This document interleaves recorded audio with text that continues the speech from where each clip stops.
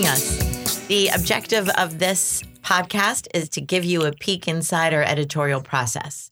What happens is people send submissions in the regular through Submittable, and we cull through them as we do. And every now and then we go, hey, this might make great fodder for a podcast. And we contact the author and ask them if we can. And gratefully, wonderfully, our authors have been so generous in allowing us to do so. I think, gosh, we're almost at 3 years, you guys. Yeah, March 27th will be the beginning of our third year. We're 2 full years. Yeah, March 27th. Wow. Yep. And in that time, so few people have said no. People are usually very happy, and we often get notes afterwards, and we're so glad. It does make me feel closer to our readers and our authors to be able to do this. So thank you for listening. And I think what am I doing? What just happened? Too much coffee today. And I'm angry about the CBD, but we're not going to talk about that. I have another story I would like to share with the group. But first, I would like to say I'm Kathleen Volkmiller. And I've been saying the I and the we without saying who I am. Kathleen Volkmiller, co-editor of PBQ, essayist, professor here at Drexel. And we're in the Corman studio in Philadelphia, and happy to be here with Joe Zhang, our sound engineer. Woo! And to my right is an exciting newcomer. You know me with the new, loving the new. We have Zoe Heller on the mic. Hi. Welcome. She's a grad student in the publishing program. And if you've been looking and enjoying all of our fabulous social media slushies, it's Zoe that's doing that for us. That is me. So, yep. You have anything you want to say? Just excited to be here. All right. And also in the studio is Tim Fitz. Hi, I'm Tim Fitz. I've been reading with the Painted Bride Quarterly for about 5 years, and I'm the author of 2 short story collections, Go Home and Cry for Yourselves and Hypothermia. Woohoo! All right. And it's been such a long time since we've heard his voice, but Jason Schneiderman is in with us today from New York. Hi. I missed you guys too. Mwah. Well, talk to us, honey. Oh, I'm in, oh my God. I'm in my office. I'm back in lovely Tribeca. BMCC classes start on Friday. I am so far behind. I will never catch up, but I am so happy to be back with you guys. Yay. All righty. And out in the desert. There are 2 of us out in the desert, but in 2 different locations. This is Marion. Hello.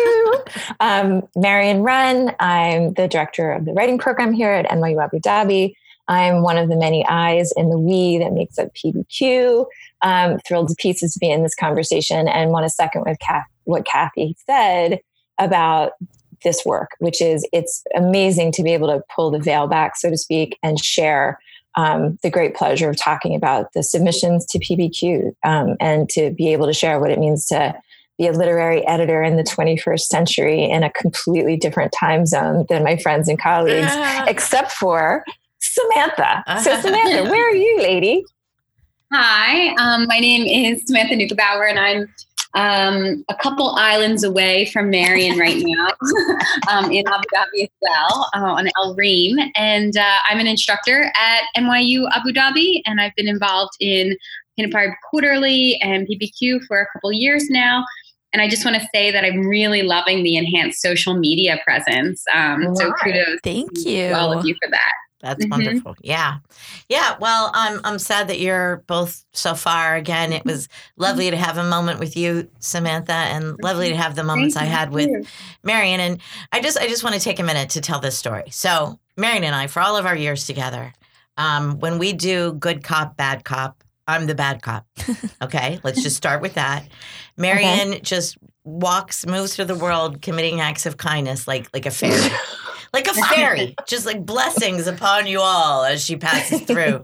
And she was at my house, and I know you guys have heard about various stories about the cats and about flea protector and all sorts of wackiness that goes on with cats. And because I'm still, though 3 cats might live in my house right now, I am still going to try very hard to define myself as not a cat person. And I am so not a cat person that Marion was sitting at my island in the kitchen, and one of the newer cats came strolling by, and we named her Peppa.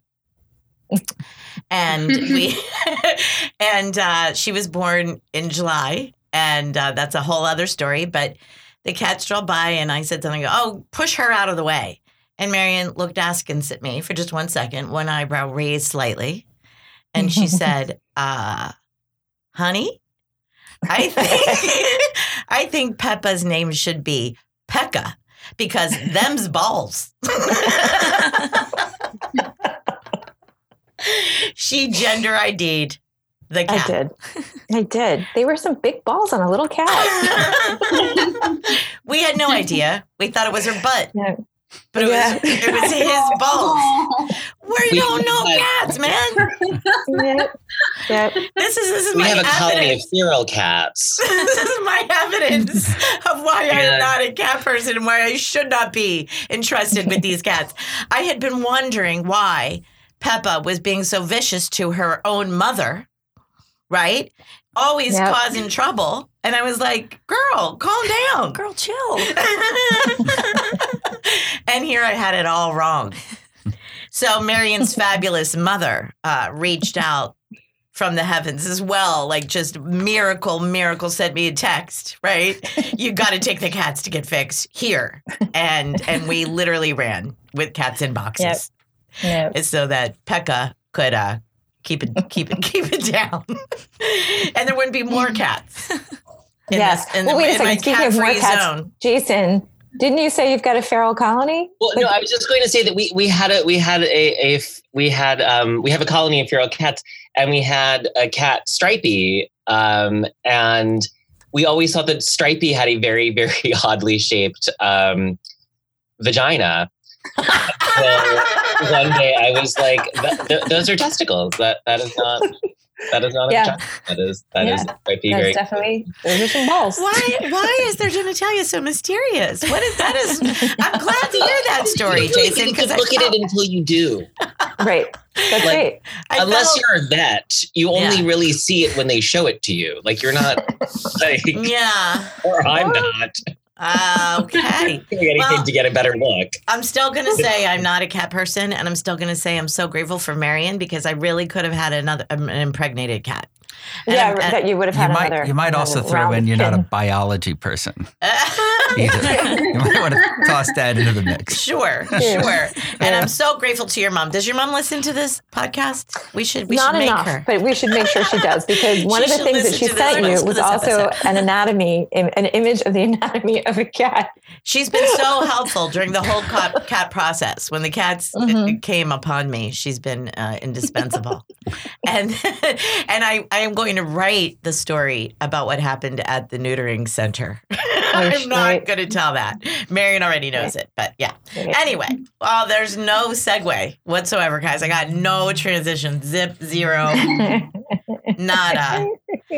Just gratitude to Stephanie Bolster. We can pull that gratitude thread back out and say, Stephanie Bolster, thank you so much for allowing us to read your poems today on our podcast.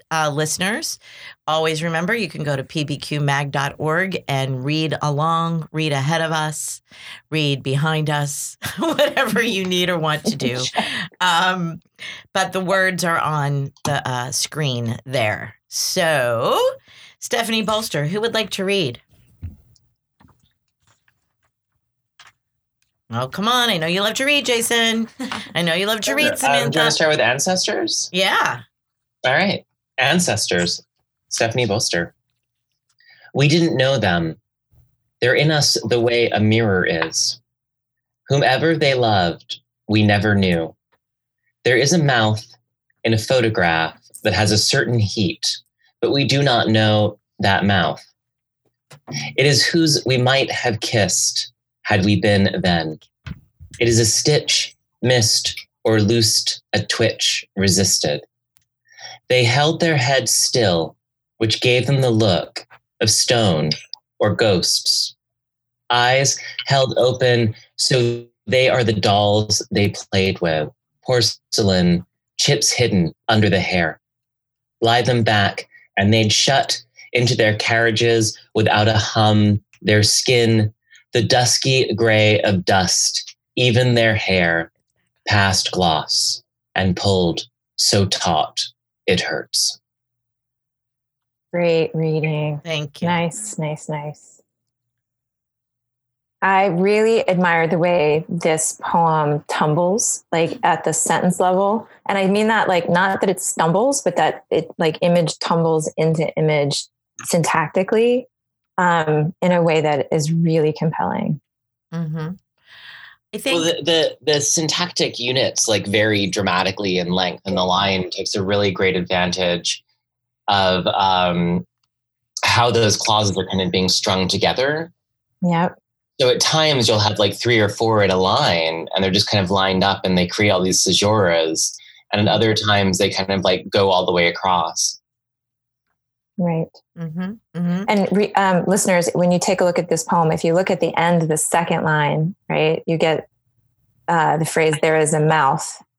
And then if I skip the third line, right, that mouth, right, comes back into the line to end the sentence. And then the next thing you get is this magical thing that Jason read so beautifully. It is whose we might have kissed had we been then. Mm-hmm. Right. Mm-hmm. And as I was listening, I'm thinking this sentence is going to implode on itself. Like, it doesn't make sense. And then it makes perfect sense. Right. And mm-hmm. that risk and play is really pretty compelling. Mm-hmm. I love where this poem goes, deconstructing this photograph of our ancestors. Certainly that's a thing that we may have seen before, but not with these approaches, not even from, whomever they loved, we never knew. What a thing to think about. I loved that line. Right. Mm-hmm. And then to zero in on the mouth. And if you don't skip that line in a photograph that has a certain heat, but we do not know that mouth, to focus on the mouth. So for so many lines, right?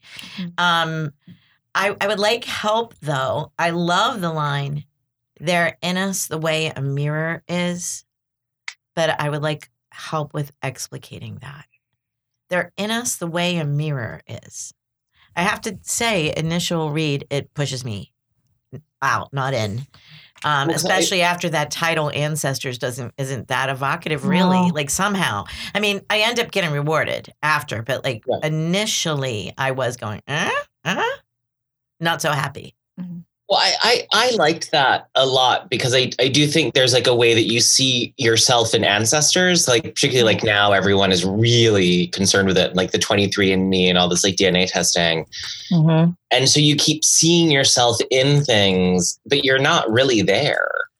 Mm-hmm. And I liked the idea that like the way that a mirror reflects back an idea of yourself to you or a version of yourself to you, that the picture of the ancestor does a similar work, that you see yourself in it and you're looking for some kind of origin, you're looking for some kind of truth about yourself there. But like the mirror, it's simultaneously a truth, but also not yourself. That it offers this version of identity that's actually not in you. It's so close to being you, though. When you think about the mannerisms that you pass down and the mannerisms and all of the tendencies and the attractions, there's just a very thin layer of consciousness that's missing. Mm-hmm. But it's so close. I was looking at when my kids were like 4, my oldest daughter was mixing her ice cream. She was put in a little milk and swirled it around till it was a cream. The exact way that my brother did when we were kids. And I was, for a minute, I was back in 1977. And she had never seen me eat it that way. Mm-hmm. It was just this mannerism that's connected. And he tells me about how his kids do things that I do. And but it's so interesting because you're there and not there at the same time. Mm-hmm. Right. You just don't have access to the consciousness of it. Mm-hmm. Unless they're right, where our memories can be embedded into our DNA, We just don't know that we have the consciousness. Right. And Absurd. And all of that is making me think, or Jason will never buy into that. But in the dead center of the poem, I also love, they held their heads still, which gave them the look of stone or ghosts. And what Tim just said makes me think back on that line too. Like what's fascinating is that's all those ancestors. That's the only forms they can be now, right? They might be marble casts, they might be gravestones, right? Or ghosts. Yeah. So I think that for me, if to go back to the line that's puzzling to you, Kathleen, or kind of pushes you out, they're in us the way a mirror is, takes me back to that fourth line again, right? Which is, we would have kissed them had we been then, right? Like had we been alive then, there would have been intimacy with these people. Right. But we're not in the same time zone, so to speak, right? We're at different, in different periods. So we only know them through these photographs. So there's like a deep, deep alienation at the heart of this identification, right? You're both present and absent, deeply absent simultaneously. And that to me goes back to the first line, they're in us the way a mirror is. Right. And, 3 Cheers for Grad School, I can't not hear Jacques Lacan in that line, right? Like thinking about, the symbolic movement of the child through a mirror phase, recognizing that you're not part of the mother, that you are separate. And that's how you gain your identity is through lack, is through separation. Right. So that to me is like the genius part of this poem is like, it's a poem, like it's a praise song for ancestors. That's also about complete separation and alienation from them as well. Right. So I think that duality is pretty rocking. Yeah. Yeah. And you just made me think too, that when we look in a mirror, we're never really seeing ourselves, right? You never really ever see yourself. And you look in these ancestors for self, you look in the mirror for self, but it's never going to be exactly true. Right. There's a great passage in the beginning of that newish Tommy Orange book, There. And it's about the first kind of protagonist looking into a mirror and seeing his face and saying, how he will never see himself and how, and I think this goes back to what Jason said, and this kind of like this the thinnest or the closest version of ourselves that we will ever see is in the mirror. And I think like in some ways, like mirrors too kind of play into, especially in the second half of the poem, like the elements of like the macabre that are here a little bit, especially when we kind of get to these dolls and porcelain and chips hidden under the hair. I think it gets there's a little bit of a spooky feel to it at points. Mm-hmm. And I don't know if that's just because of I'm putting this all into context of, they're looking through a dusty box of photos or something like that. But I do feel that when I read this. Well, no, and also, I mean, they kind of turn into the dolls that you're playing with, right? But like by having the photograph of the ancestor, people who are long dead, who were photographed with technologies that are long out of use. And, like they become your toy, right? Like that you're playing with them the way that they would have played with their dolls. And I think you're right. Like there's something like really genius and macabre and kind of like recreates the that initial separation with the mirror, right? That distance, that inevitability of distance kind of keeps emerging into the poem in a really powerful way. I think you put it perfectly. Huh. I don't want to rush this, but we do have 2 more by the same poet. I'm wondering if we are already ready to vote or if there's other things we want to talk about right now. I think we're ready. And the room wants to vote. How are you guys? Yeah. I'm ready to vote. All right. So we have caller inners this time. So Joe will read your texts and thus us in the room will do our usual 1, 2, 3 thumb, right? 1, 2, 3. And it's unanimous. Woohoo! Woohoo! Thank you, Stephanie Bolster. That's 1 out of 3 done and in, and so happy. And now we have the zone.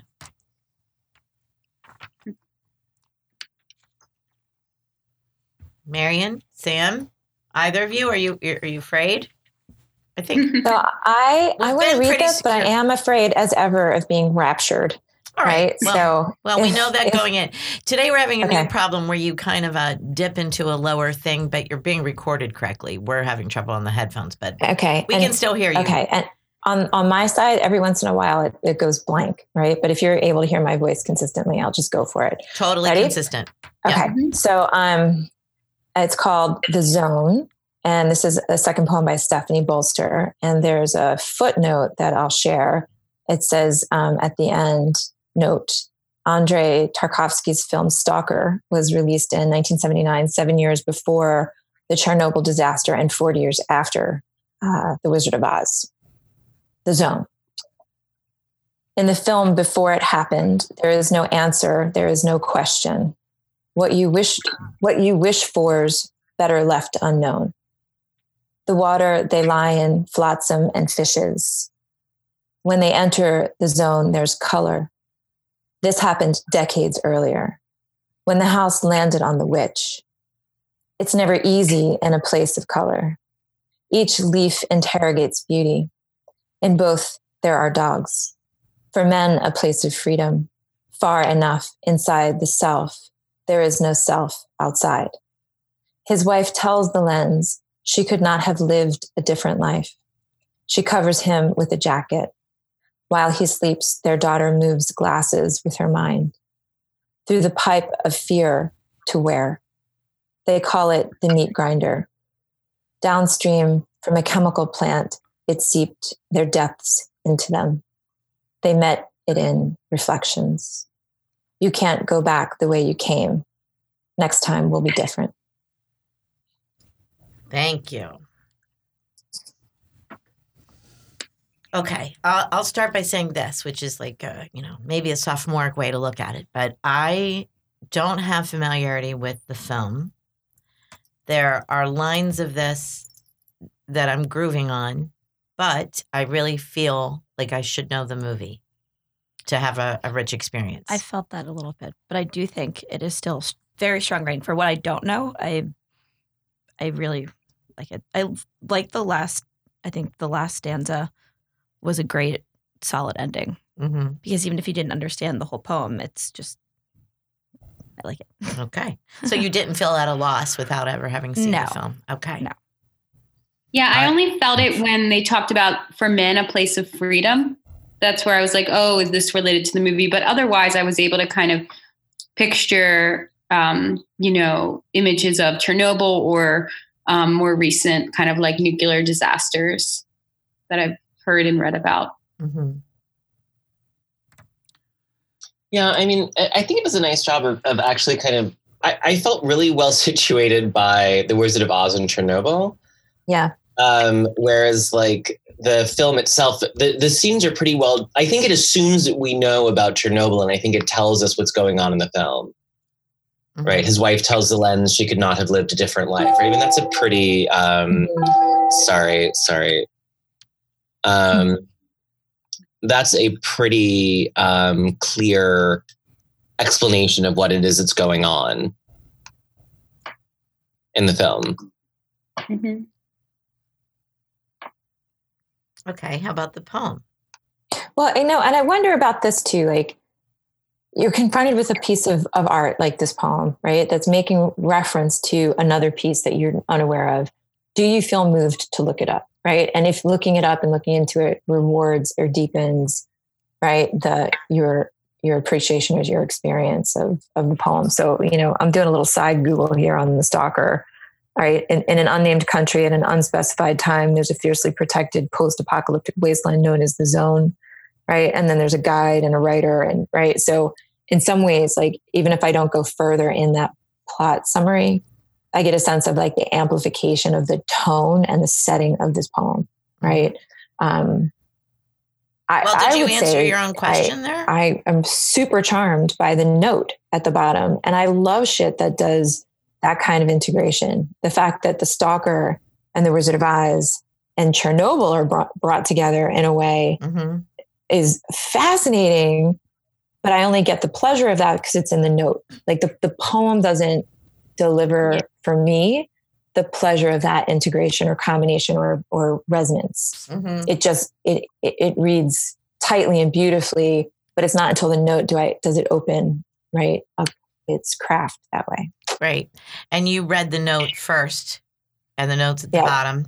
But I'm wondering if you could also answer your own question there. If you were reading this on your own, can you honestly tell us whether you would have looked that up? Would you have looked up the stalker if you were just reading submissions? I might not have. Okay. I would have had it been at the top, right? And not a note, but like after, right? Have it be something like The Zone after Andrei Tarkovsky's film Stalker, right? Mm-hmm. And then the note could give me Stalker was released in 1979, 7 years before Chernobyl and 40 years after The Wizard of Oz, right? Mm-hmm. Yeah. But just the anchoring at the top that this is an ekphrastic poem even, right? Right. Would have given me more grounding. Right. Well, I think it's a weird, I mean, I initially found it a very odd choice to have the note at the end. Mm-hmm. It felt like you should know this going in, right?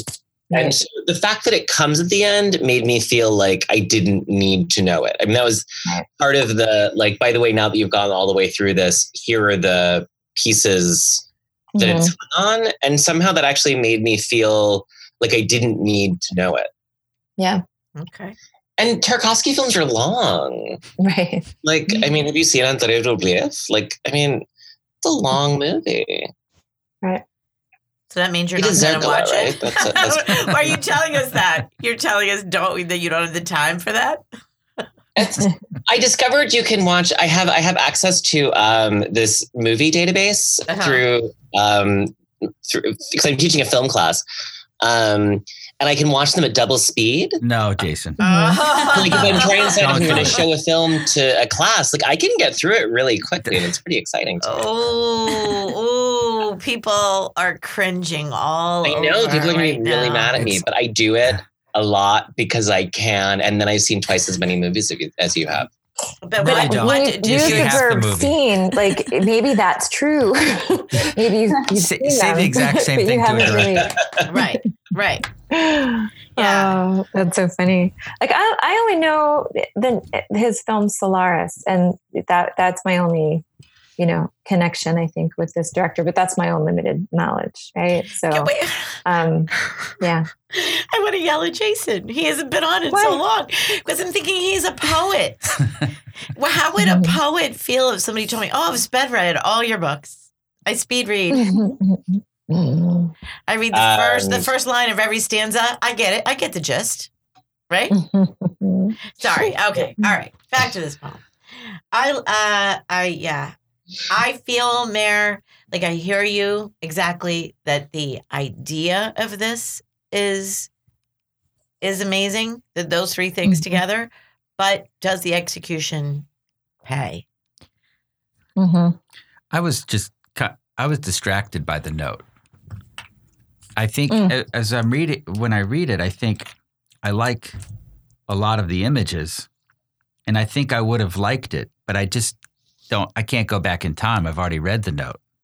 I wish I would have read it after. Then I could say, well, we should just cut the note. But I don't have the access to that. Yeah. Experience Marion wants anymore. it at the top and you want it gone. Yeah. Interesting. Yeah, it's interesting. I read it first without the note. It's so when I looked at it before a podcast, and I enjoyed it more. Actually, I did. Yeah. I don't really like notes about stories and poems in general, unless it's, in a rare case, it will heighten the experience or deepen the experience or whatever. Mm-hmm. But I feel like if you've seen the movies, then you'll have a better reading of it. But it still should be there. Mm-hmm. And The Wizard of Oz to me is it's kind of played out. And to me, there's not a lot of Wizard of Oz in this other than, where was it? When the house landed on the witch, it's never easy in a place of color. Mm-hmm. And each leaf interrogates beauty is a killer line. Each leaf interrogates beauty. I'm still distracted by the whole thing from the note.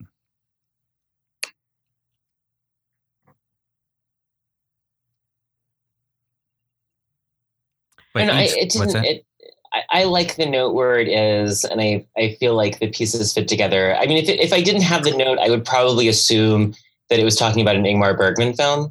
Right. His wife tells Elen she could not have lived a different life, right? I mean, that's so Ingmar Bergman, right? I love that too, though. I love that. So in a certain way, like I think that by placing it at the end, it sort of tells you like it's there, but it's not. You're okay, even if you haven't seen it. Right. So I all of these questions rise for me, which is like, I can almost hear, imagine Stephanie at a reading, right? And before she reads this poem, she's going to give the note, right? She's going to say, this is a poem about this thing and this thing and this thing, right? Like, as some poets do, right? In terms of like framing a poem before they speak their poem, right?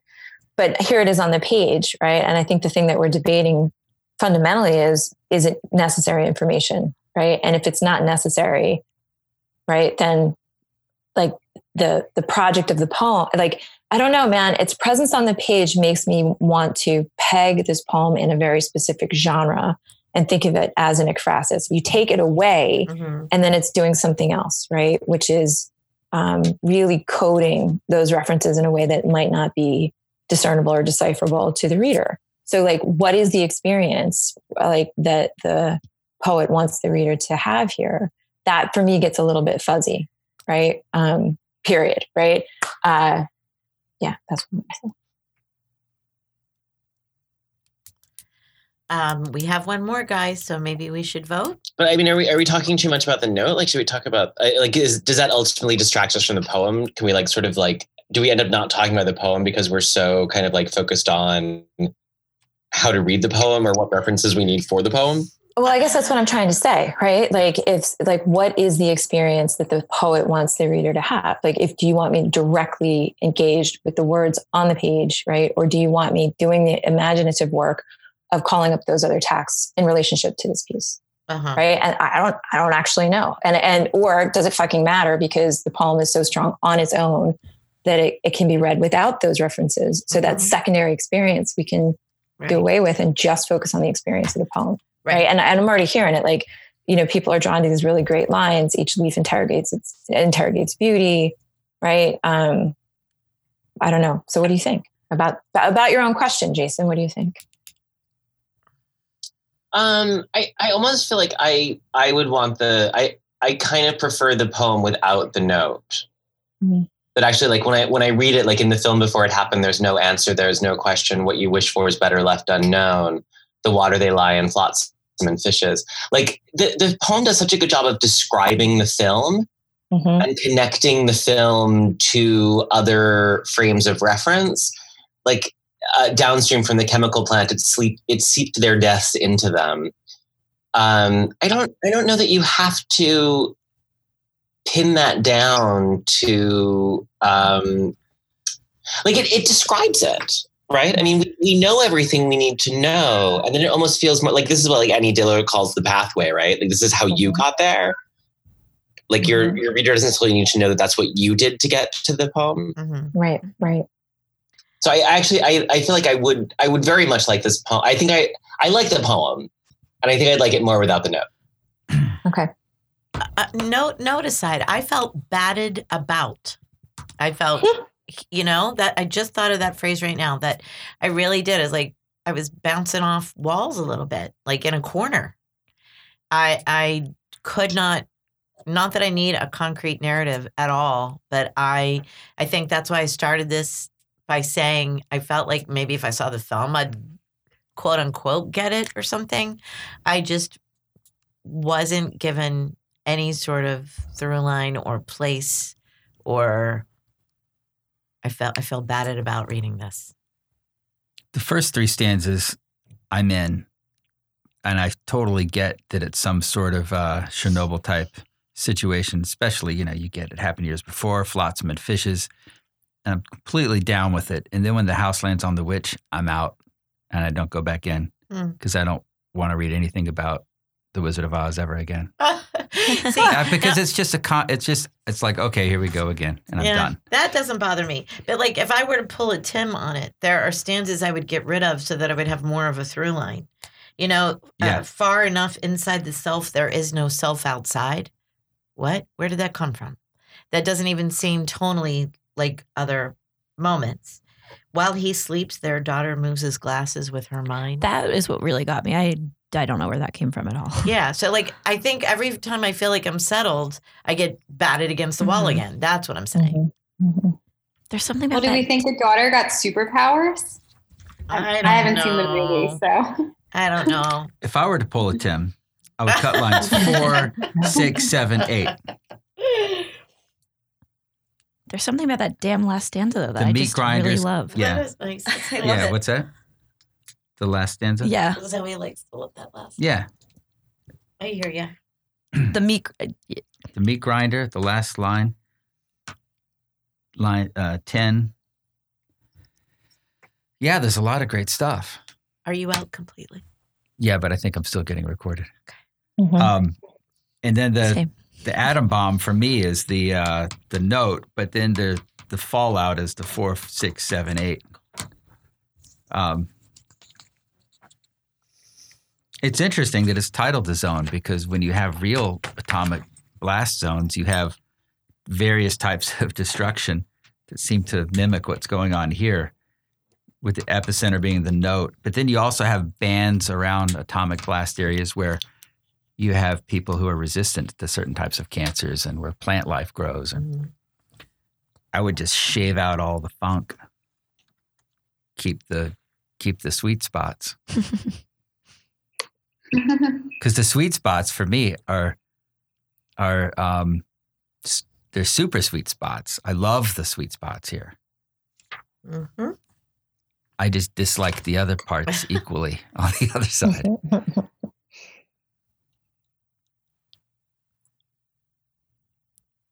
Anything? Anybody else? Shall we vote so we can move on to the third one? Yeah. All right, let's do it. 1, 2, 3, vote.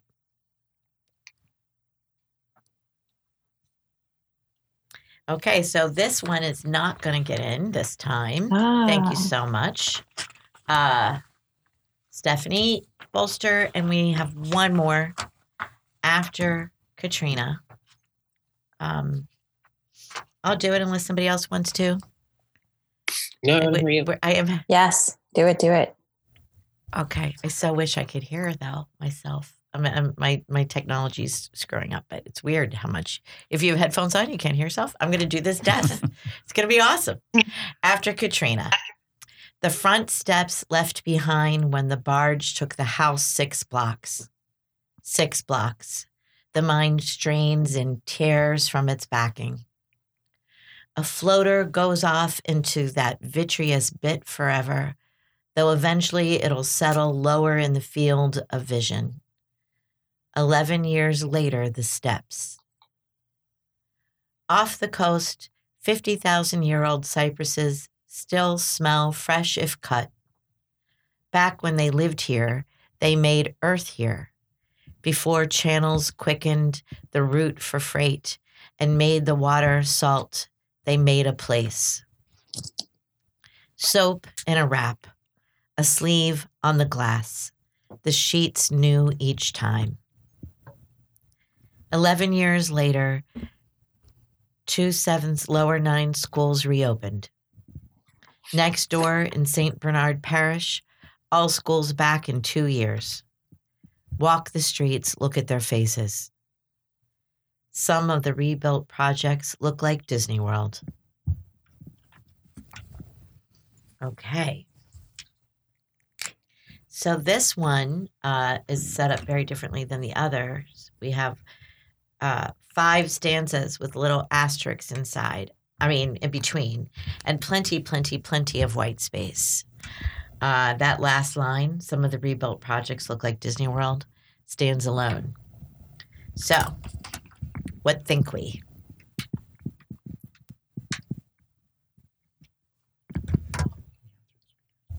I felt like a lot of this was very familiar in terms of the imagery around New Orleans after Katrina. Like I felt like there were some really great places, but it didn't feel personal in a certain way.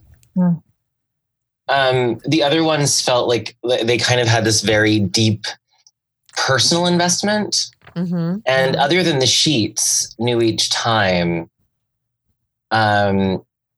things felt distant. Things felt like at a much farther remove. Whereas like in the other two poems, there was this very strong concern about how identity is and is not itself. And in this one, I felt kind of, I felt like I was seeing, you know, slides in a slideshow about the aftermath of Katrina. Interesting. That's an interesting way to describe it. And the fact that these are set up like fragments, you know, goes with that. I sort of see now I see the pacing of a PowerPoint going by or a slideshow, right? I definitely agree that this is more distant than the other ones, especially within the fourth stanza, last line, walk the streets, look at their faces. I would have loved a little bit more description of the faces.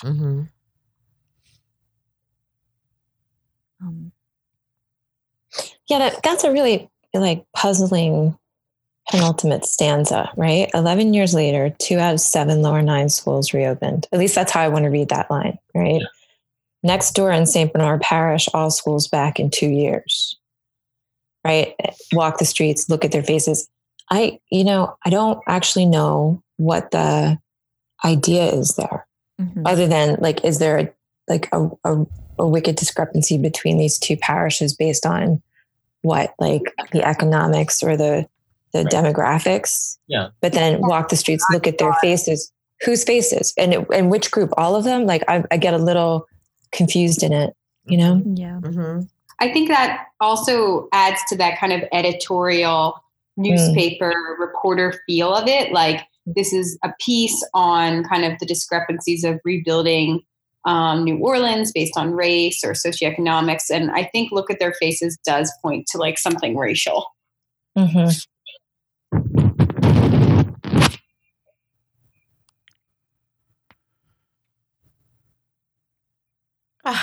Listeners, sometimes when we go quiet, you're not having technological difficulties. We're thinking. That is the sound of thinking.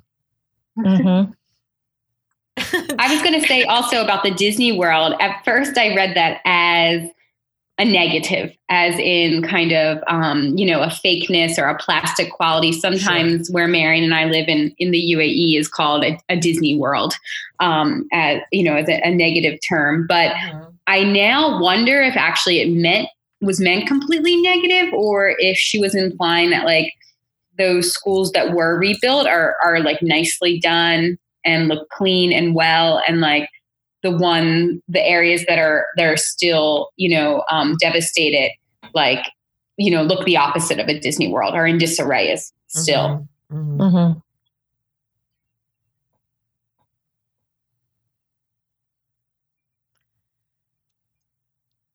It's so funny how quiet we are.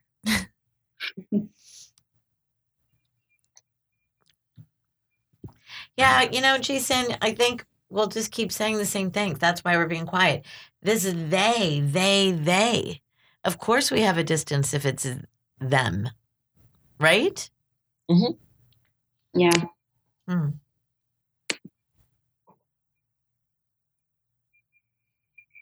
mean, I love the cypresses, and I love like that's kind of the only moment, like that in the sheets. But outside of that, I feel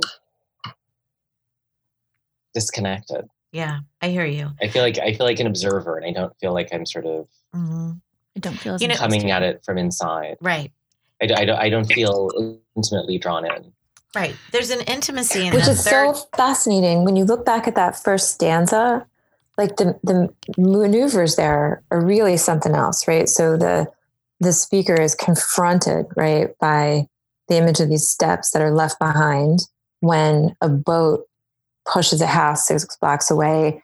And then that notion, like the mind strains, like to even understand what that means, the fact of it, right? Sure. And then that move to the floater. For a second you think boats, but no, it's actually that the black thing in your eye, right? Floating off in the distance. So you're so focused on the self as lens, so to speak, like the lenses of your own damn eye become the object here. Mm-hmm. And then it goes back out to 11 years later, it steps, right? So this really complicated positioning of this person, the speaker, doing the description as the lens for what's being seen, right? Mm-hmm. But then that gets set up, but then it doesn't, that's not a mechanism for anything other than the descriptions that follow, right?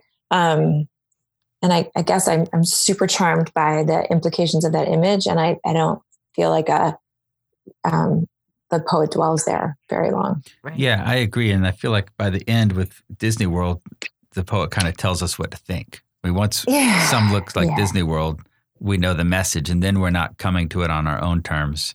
Mm-hmm. We're not forced to dig like we are in the first two paragraphs. And like Sam just said, it's kind of interesting. What does Disney World, I guess it's kind of a cooler or hipper to say that just means faux and garish even, right? But someone could also look at that as beautiful and immaculate. And so even, right, she's saying, telling us what to think, but we might think different things. Like Marion, thank you so much for the way you described and went into depth on that first stanza. The mind strains and tears from its backing. Mm-hmm. I was so hooked, but then I think it's the long distance looks that push me away again. When the camera or the eye goes far away, because Jason used the word intimacy. That third stanza. Soap in a wrap, a sleeve on the glass, the sheets new each time. That's a beautiful, intimate moment, right? And what I think about, I might be crazy, but what I think about is when people were being housed in different places maybe, and they were given, little hotel soaps, the plastic sleeve on the glass, like that kind of thing. I don't know. I mean, I guess it doesn't mean any hotel, but I was thinking more of, I don't know, whatever. This was the most close-up and intimate moment of the piece, even though it's less to do with the flood, really, or the.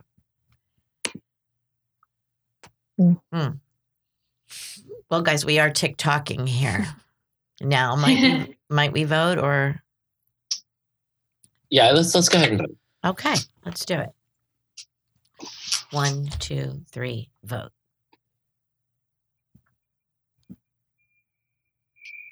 Results are coming in, and this is a no-go. So, Stephanie Bolster, starting at the top, we got Ancestors for our next issue, and we're so grateful. Great poem. What? Love. Yeah. Such a great poem. Absolutely. Such a great poem. Absolutely. We could have talked about that, maybe the whole 45 minutes. But thank you so much. Does anybody have anything they want to say to anybody, to our slushies? Just that using that term now because that's what our listeners voted on. Our fans now call themselves slushies. Yes. Slushies. Yes. Love it. Sorry, I know you love Peeps, Jason, as the actual candy, but slushies won. I think slushies does make sense. Yeah. Yeah. Anybody have anything to say? Nothing other than I'm so glad that Samantha mentioned they're there. That's the second time in less than 24 hours that I've heard of. Is it Tommy Orange? His book. Yeah. Which is saying something because I've been traveling like back to Abu Dhabi over the last 36 hours. So it's really kind of amazing that that's what has been like echoing that book, that title. I'm going to get it on my reading list immediately. Okay. So thank you. We'll do that. Here and have a book club. If you're interested in kind of like urban, like Native American life, it's really great, and the writing is strong. I love it. Awesome. Mm-hmm. Wonderful. Thank you. Wonderful. Well, slushies, let us know how we're doing. Tell us what you think, and enjoy the Instagrams from Zoe while they last. Yay, Zoe. Thank you, Zoe. Thank you, Zoe. Thank you very much, and keep on reading. Woohoo!